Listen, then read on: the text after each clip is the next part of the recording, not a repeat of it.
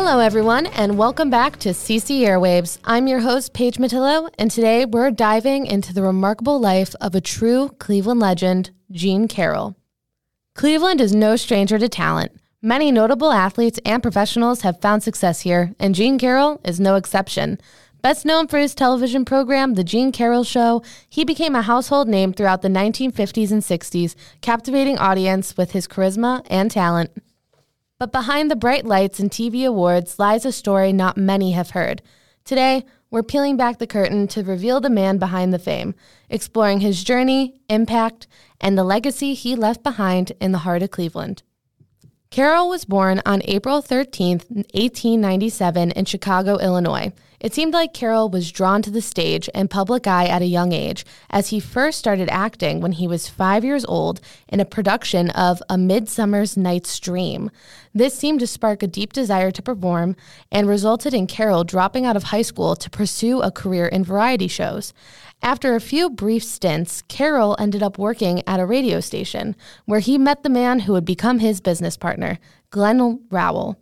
Carroll, Rowell, and Ford Rush built a very successful radio show. However, Rush left the show in 1929 when Carroll and Rowell, then dubbed Gene and Glenn, relocated to Cleveland after receiving an offer to triple their salary.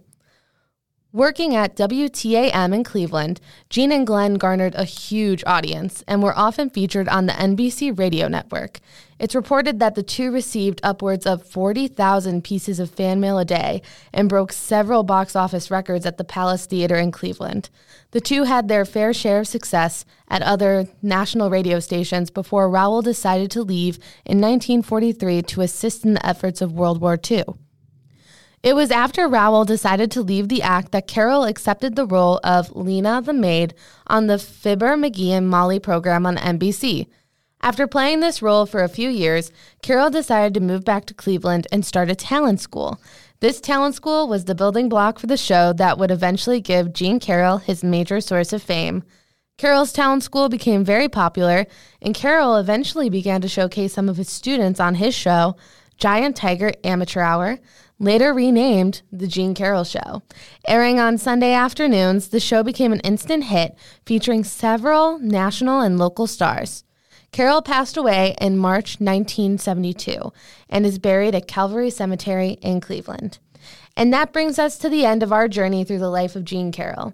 As we close today's episode, let's remember the joy and laughter he brought into our homes and hearts, a legacy that continues to resonate even now. Thank you for tuning in to CC Airwaves. It's been a pleasure sharing this extraordinary story with you. If there is a famous figure you'd like us to discuss in an upcoming episode, we'd love to hear from you.